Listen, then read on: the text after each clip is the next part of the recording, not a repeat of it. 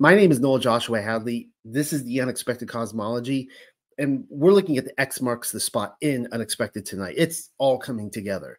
My research over the last, I don't know, so many years looking into the Millennial Kingdom, the Mandela effect, the multiverse, it's all getting squeezed into one presentation tonight. Oh, and by the way, this needs to be said. I need to get ahead of all the comments that are going to go onto YouTube. I'm in no way, shape, or form advocating any kind of Christ consciousness. No, you do not need to ascend through the different dimensions. Please do not think that I am even advocating that.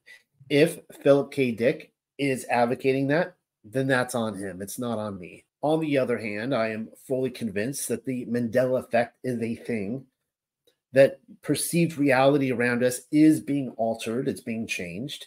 And I've been pretty sold on the multiverse theory. You're probably wondering why in the world is Hitler on the screen? Well, let's find out. The Millennial Kingdom already happened. Philip K. Dick and the first Mandela effect by yours truly, Noel Joshua Hadley. Everyone seems to think Nelson Mandela was the first Mandela effect. But then what about Hitler winning the war? I bet you forgot about that one already. Philip K. Dick wrote about it in his 1962 novel, The Man in the High Castle. It wasn't simply a matter of science fiction, though. No, for Dick, it very likely happened, Hitler winning the war, and is in fact one of the parallel realities branching off among our plurality of worlds. That is to say, Hitler's winning of the war may have been a matter of tangible day-to-day experience among the souls trapped within the womb of our Earth until the programmers moved the pieces several squares back on the cosmic chessboard, thereby resetting the outcome. Mind you, Dick was talking about computer simulation theory some 40 years before the Mandela effect was even a thing. Come to think of it, I much prefer the Hitler effect over the lame title we are given now, though I can think of one even better. Because not even Nazi Germany was the first alteration. According to Dick, it was the Millennial Kingdom of Yahushua HaMashiach. Yeah, I almost fell out of my chair when I learned about the Millennial Kingdom aspect of Philip K. Dick's theory as well. It came by total accident, one thing leading to another sort of approach to research. The short of it is I decided to listen into Dick's landmark speech at a 1977 sci-fi convention in Metz, France, thinking I would have something to add to my Lion and the Lamb paper regarding Adolf, Joseph Goebbels, and company. I even sat there with my notepad as though I were a member of his audience and a scribbled title which read, Hitler won the war, the first Mandela effect. Nobody prepared me for what I was about to hear. Indeed, Dick had something far more savory cooking up in the kitchen. And I can only deduce that my posse of researchers, hadn't even taken the time to listen to it for themselves, or else I would have been receiving reports of all the gallstones being passed. That's how truly scrum-diddly-umptious this information is. You should know that I also took the time to transcribe his speech, word for word, most of it anyways, or a great chunk of it. I will lay it out for you in the coming pages. But first, there is some information which probably needs established in regard to the multiverse, for anyone that needs caught up. The idea of parallel universes is not a new one. The argument can be traced to the Greek atomists of the pre-Socratic era, but even they likely brought their information forward from the mystery religions, just as Plato and others did afterwards. By the way, the Indian mystics had similar information to share. Leucippus inhabited the 5th century BC and may have been the earliest developer of the theory of atomism in the West, though so few details of his life are known. And given that his much more famous pupil, Democritus, is also credited with the first development of the atomic atom theory, that Leucippus's historical existence is questioned. A lot of people don't know if he really existed to begin with. Atomism proposes that the physical universe is composed of fundamental invisible components known as atoms, which, in turn, animate the visible world, manifesting physical matter. The idea is that there are only two things making up our existence. First and foremost, there are atoms, which are imperishable invisible elements. I don't know, I wrote there indivisible, but invisible elements that compose everything. These would originate from the divine. Secondly, there is the void. This is the space that atoms can occupy. The Automist contended, did I say the Automist? Let me try that again. The atomist contended that since movement exists, there must be empty space within a vacuum, void of movement.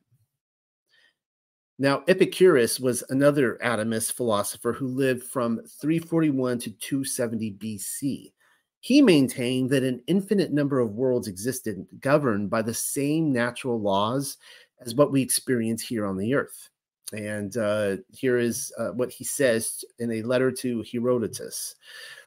Furthermore, there are infinite worlds, both like and unlike this world of ours. For the atoms, being infinite in number, as was proved already, are born on far out into space. For those atoms which are of such nature that a world could be created out of them or made by them, have not been used up either on one world or on a limited number of worlds, nor again on all the worlds which are alike, or on those which are different from these, so that there nowhere exists an obstacle to the infinite number of the worlds. And this is letter to Herodotus 45. Supposing that all atoms derive from the divine, and that furthermore, our realm is a manifestation of those atoms, then the only obstacle to an infinite number of worlds is the capable or willing latitude and longitude of our Creator within the void. To state this in slightly different terms, the very fact that we inhabit one world only seems to prompt the distinct possibility that there are an untold number more of them, of various worlds out there. And we're not talking about the Copernican universe. Now, it can be said that the quantum domain is one in which the laws of physics becomes meaningless. It is there at the subatomic level, the particles can communicate with each other instantly. Actually, they can be in two places at once. Quantum entanglement states that two particles, such as a pair of photons or electrons, can become entangled together. When that happens, they remain connected and affect one another even when separated by vast distances, light years even. Whether they are communicating with each other is up for debate, but a good metaphor may be a dance between two performers. Waltz partners will be in step with the other, but then discovering one ballet dancer spinning on her foot in a pirouette maneuver, like on one side of the stage, will also clue us in to another ballerina that is on the other side of the stage doing the same maneuver on the foot. If particles are entangled on the quantum level, then why can't the universe do the same? It was the physicist Hugh Everett who first proposed in his 1957 PhD thesis what we know today as the many worlds interpretation of quantum mechanics, or MWI if you're into acronyms. The MWI asserts that there are infinite copies of our physical reality everywhere. I have shown you in other places that our words, as well as our very thoughts, manifest the greater realm around us into a place of goodness or evil, the blessing or the curse. And so, as a little creator made in the image of the divine creator, every choice that you have ever made has resulted with a universal wave function manifesting in an objectively real world. Now, this, of course, is according to the many worlds interpretation of quantum mechanics. According to the theory, there is no wave function collapse. This implies that time is like a mini branch tree wherein every possible outcome becomes physically realized in some world or universe, based, of course, on our decisions, and it starts at the quantum level. Now, Everett's PhD thesis was in actuality a response to the thought experiment put forward by Erwin Schrödinger in 1935. You've all heard of Schrödinger's cat, which was in turn based upon a conversation he had reportedly held with Albert Einstein. I know. According to Everett's hypothetical thought experiment, a cat can be placed unobserved in a closed box with a flask of poison and a radioactive source connected to a Geiger counter. So long as the cat remains unobserved in the sealed box, it may be considered simultaneously both alive and dead. Well, according to Everett, the cat is both alive and dead even before the box is opened. The alive cat and the dead cat are equally real. They simply don't interact with each other. Depending on what can be observed of the cat once the box is opened, will determine which branch of the universe you are currently inhabiting. There is a universe where you are alone and lonely, or perhaps happily single and successful. There is also the universe where you are divorced, widowed, and childless, not overlooking the other one where you are living with your soulmate, your soul flame, if you will, and parenting the children of your union. But then let's not overlook the butterfly effect scenario as it pertains to the decisions of those around you. And of course, like Schrodinger's cat, you may be already dead. So, getting back to Philip K. Dick's part in the narrative, in February of 1964, Dick was at home recovering from dental surgery. His wisdom tooth had been removed and the sodium pentothal was wearing thin. A delivery woman arrived with a package of Darvon, and when Dick opened the door, he was struck by the beauty of the young woman, whom he described as, quote, a girl with black hair and large eyes, very lovely and intense, wearing a gold necklace with a Christian fish symbol. After the door clicked shut, Dick was blinded by a flash of pink light. The visions which immediately filled his inner eye included everything from abstract paintings to philosophical ideas and sophisticated engineering blueprints. Dick's conclusion was that the pink light was a spiritual force which unlocked his consciousness, granting him access to esoteric knowledge. But then there was the ichthys, the Christian fish itself, which he also related to the Vesica piscis. He later wrote in his journal, these are his words, the golden fish sign causes you to remember. Remember what? Your celestial origins.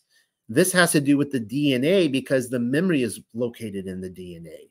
You remember your real nature, the Gnostic gnosis. You are here in this world in a throne condition, but are not of this world. You'll have to read my paper, Kings and Priests of the Millennial Kingdom, to see how dead on Dick was regarding the ichthys hung from the lady's neck and his realization that the reign of Mashiach already happened, because I too have shown the Vesica piscis connection in Gothic architecture. I think I showed that video last week. Anyways, that's what essentially happened. As the months progressed, Dick's world was reshaped through a continuing onslaught of visions, the brunt of which included scenes of ancient Rome superimposed over his suburban neighborhood. For example, a local playground became a Roman prison, complete with iron bars, and rather than children playing, he saw weeping children, Christian martyrs, being fed to lions, or at least about to be fed to lions. The visions were so real that he wrote the following to a friend: I hadn't gone back in time, but in a sense, Rome had come forward by insidious and sly degrees under new names, hidden by the flack talk and phony obscurations, at last into our world again. The theory formulated by Dick was one in which time was either stopped or skewed into an alternate existence in the whereabouts, get ready for this, of 70 AD. There is that year again. It is the occasion when the temple in Jerusalem was destroyed by Titus. And of course, Philip K. Dick made this connection as well. For the rest of his life, Dick was obsessed with the visions emanating from the ichthys and the pink light. He even wrote a 8,000-page commentary, which he called his exegesis.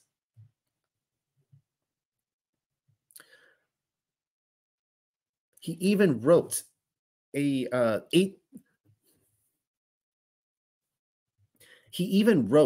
8,000-page commentary, which he called his exegesis.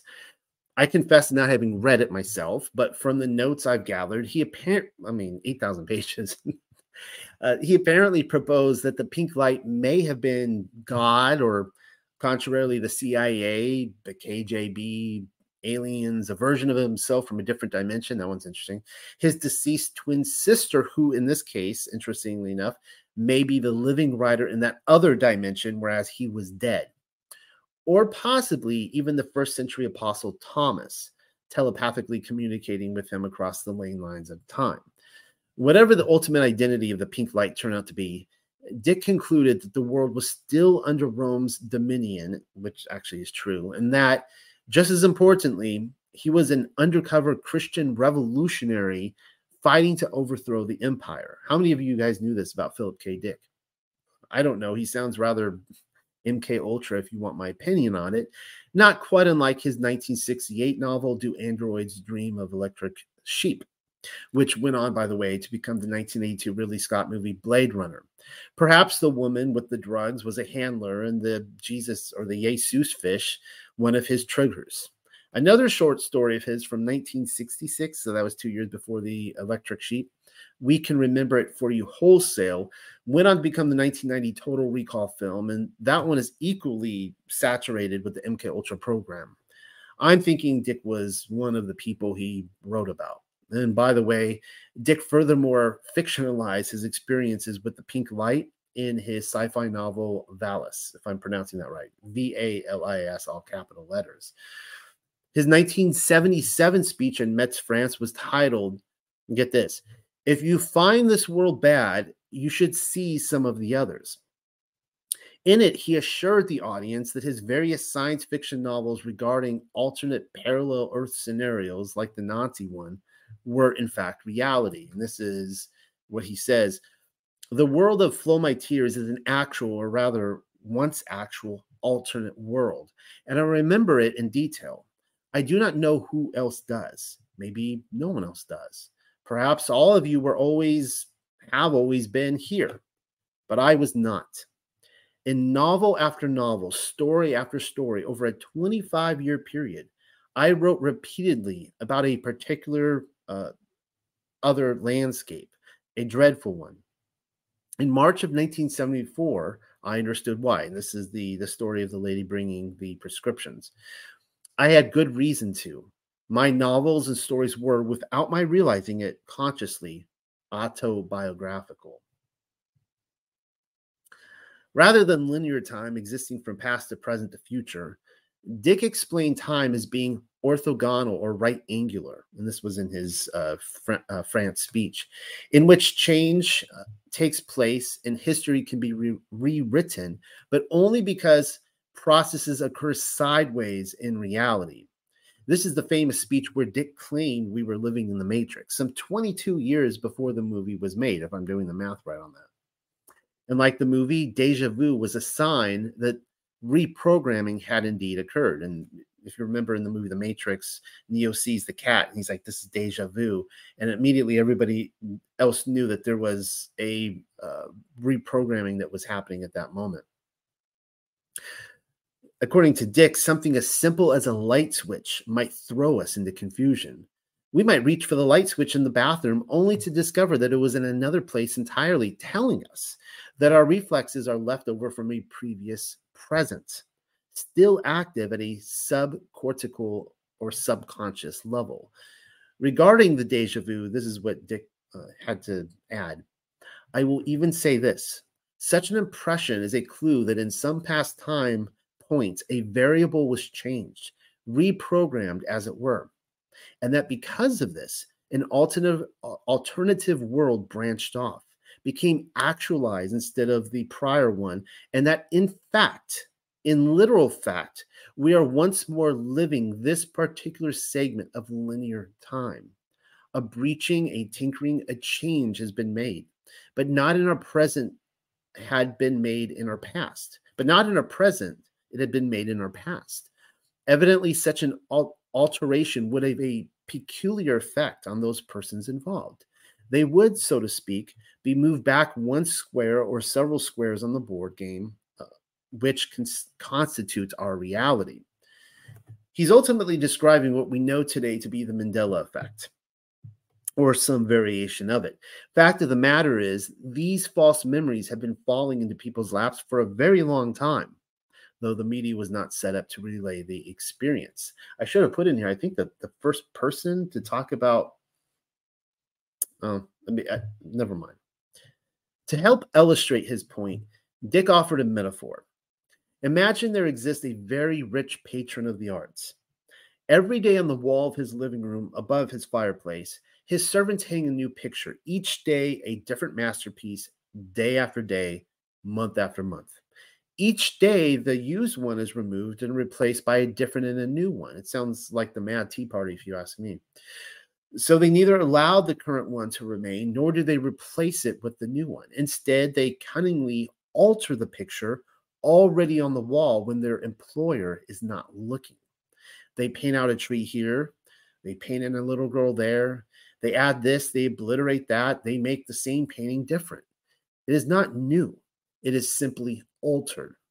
Dick then asks us to take sympathy on this very stupid man who can't decide if it is a new painting or an old one that has somehow been altered while he is cyclically thrust through the experience.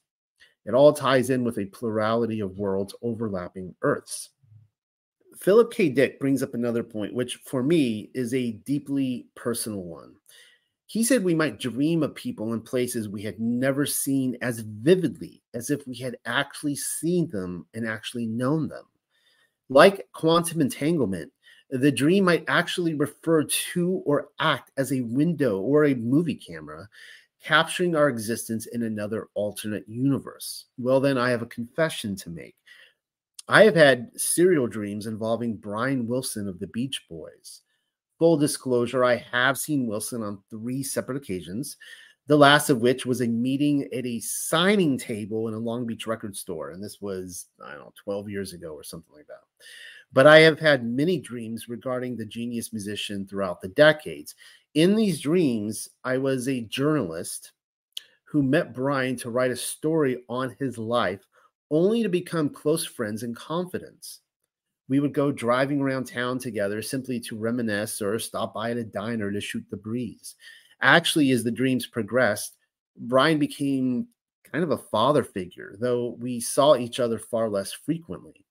And then one night, not too long ago, perhaps several months back, I watched the documentary Long Promised Road, which tells the story of Rolling Stone journalist Jason Fine and his blossoming relationship with Wilson. It perfectly encapsulated my dreams, and to the point that it tripped me out.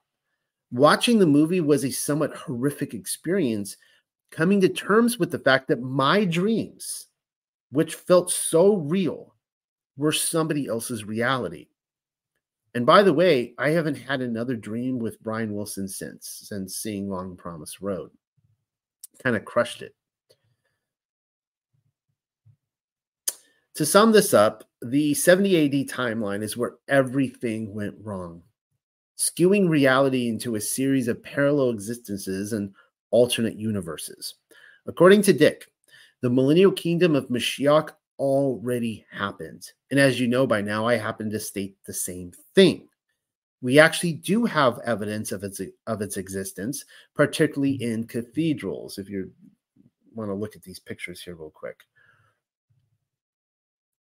However, if we have no written account of the kingdom of heaven coming down to earth, it's likely because we are the result of decisions from individuals who chose to inhabit another plane of the multiverse, thereby missing out on the party, though we also are responsible in the blame game. And now, just I'm going with what Philip K. Dick is saying here. Well, here is Dick's summing up of the millennial kingdom, by which his entire multiverse theory hangs from its hinges. So I'm quoting from him now. I will be for the next couple of pages. Contemplating this possibility of a lateral arrangement of worlds, a plurality of overlapping Earths along whose linking acts as a person can somehow can travel in a mysterious way from worst affair to good to excellent. Contemplating this in theological terms, perhaps we could say that herewith we suddenly decipher the elliptical utterances which Christ expressed regarding the kingdom of God, specifically where it is located. He seems to have given contradictory and puzzling answers, but just suppose for an instant, that the cause of the perplexity lay not in any desire on his part to baffle or to hide, but in the inadequacy of the question. My kingdom is not of this world. He is reported to have said, the kingdom is within you, or possibly it is among you. I put before you now the notion which I personally find exciting, that he may have had in mind that which I speak of, as the lateral axis of overlapping realms which contain among them a spectrum of aspects ranging from the unspeakable malignant to the beautiful. And Christ was saying over and over again that there really are many objective realms somehow related and somehow bridgeable by living, not dead men, and that the most wondrous of these worlds was a just kingdom in which either he himself or God himself or both of them ruled. And he did not merely speak of a variety of ways of subjectively viewing one world. The kingdom was and is an actual different place at the opposite end of continuous, starting with slavery and utter pain. So he's saying that on one spectrum is the most deplorable world imaginable, and on the complete opposite is the kingdom of heaven. It was his mission to teach his disciples the secret of crossing along the orthogonal path. He did not merely report what lay there. He taught the method of getting there. But tragically, the secret was lost. The enemy, the Roman authority, crushed it, and so we do not have it. But perhaps we can re-find it, since we know that such a secret exists. Whether the kingdom is to be established here on the earth or whether it is a place or state we go to after death, I'm sure I don't have to tell you that this issue has been a fundamental one and an unresolved one throughout the history of Christianity. Christ and St. Paul both seem to say empathetically that an actual breaking through to time, that is specifically what they say, breaking through into time, into our world by a host of God, will unexpectedly occur. Thereupon, after some exciting drama, a 1,000-year paradise, a rightful kingdom will be established, at least for those who have done their homework and chores and generally pay attention and have not gone to sleep, as one parable puts it. We are enjoined repeatedly in the New Testament to be vigilant, that for the Christian it is always day. There is always light by which he can see this event when it comes. Does that imply that many persons who are somehow asleep or blind or not vigilant, they will not see it, even though it occurs? Consider the significance which can be assigned to these notions. The kingdom will come here unexpectedly. This is always stressed. The rightful faithful shall see it because for them it is always daytime. But for the others, what seems expressed here is the paradoxical but enthralling thought that, and hear this and ponder, the kingdom, were it established here, would not be visible to those outside. I offer the idea that, in more modern terms, what is meant that some of us will travel laterally to that better world, and some will not. They will remain stuck along the lateral axis, which means that for them, the kingdom did not come. Not in their alternative world. And yet, meantime, it did come in ours. So it comes. And yet it does not come. Amazing. That's an end quote right there.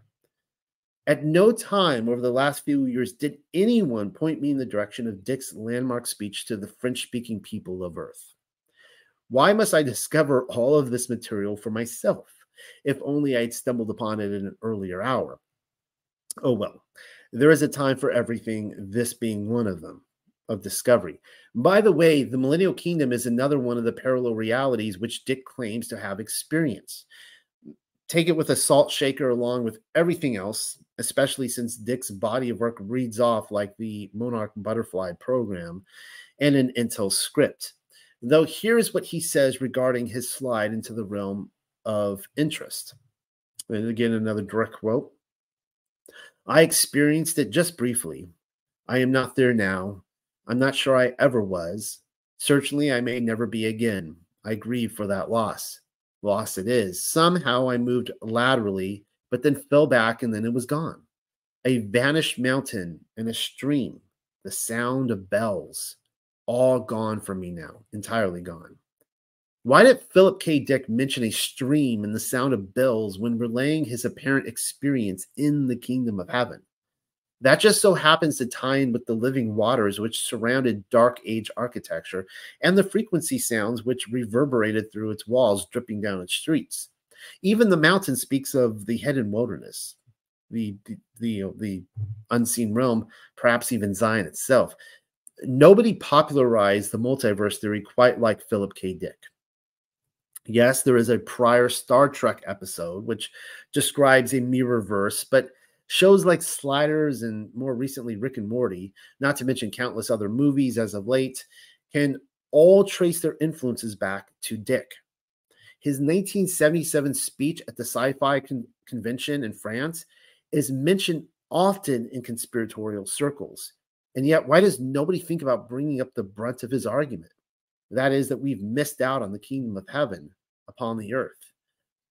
That all known universes in the multiverse are, as a habit, the wide road of existence moving far away from our goal, the target. I can't find mention of the Millennial Kingdom anywhere among the pages of multiverse commentary. It is because very few, or I should say, is it because very few people actually wish it to be so? The confirmations continue. We are living in the short season of Satan's deception. The keywords there are season, Satan, and deception. Everyone is always trying to make sense as to the ultimate target behind the lies and the distractions of our controllers. And I'm thinking this is it. Whether it is the shape of the earth or the shape of humanity, it all boils down to the kingdom. They are attempting to hide the 1,000-year reign of Yahushua HaMashiach, and they will tamper with our very construct in order to deem it so. From the very beginning, we were tasked to fight against the indoctrination and walk the holy, set-apart path. That right there is the meaning to life. It's all a test. How many of us, I wonder, will be given a passing grade?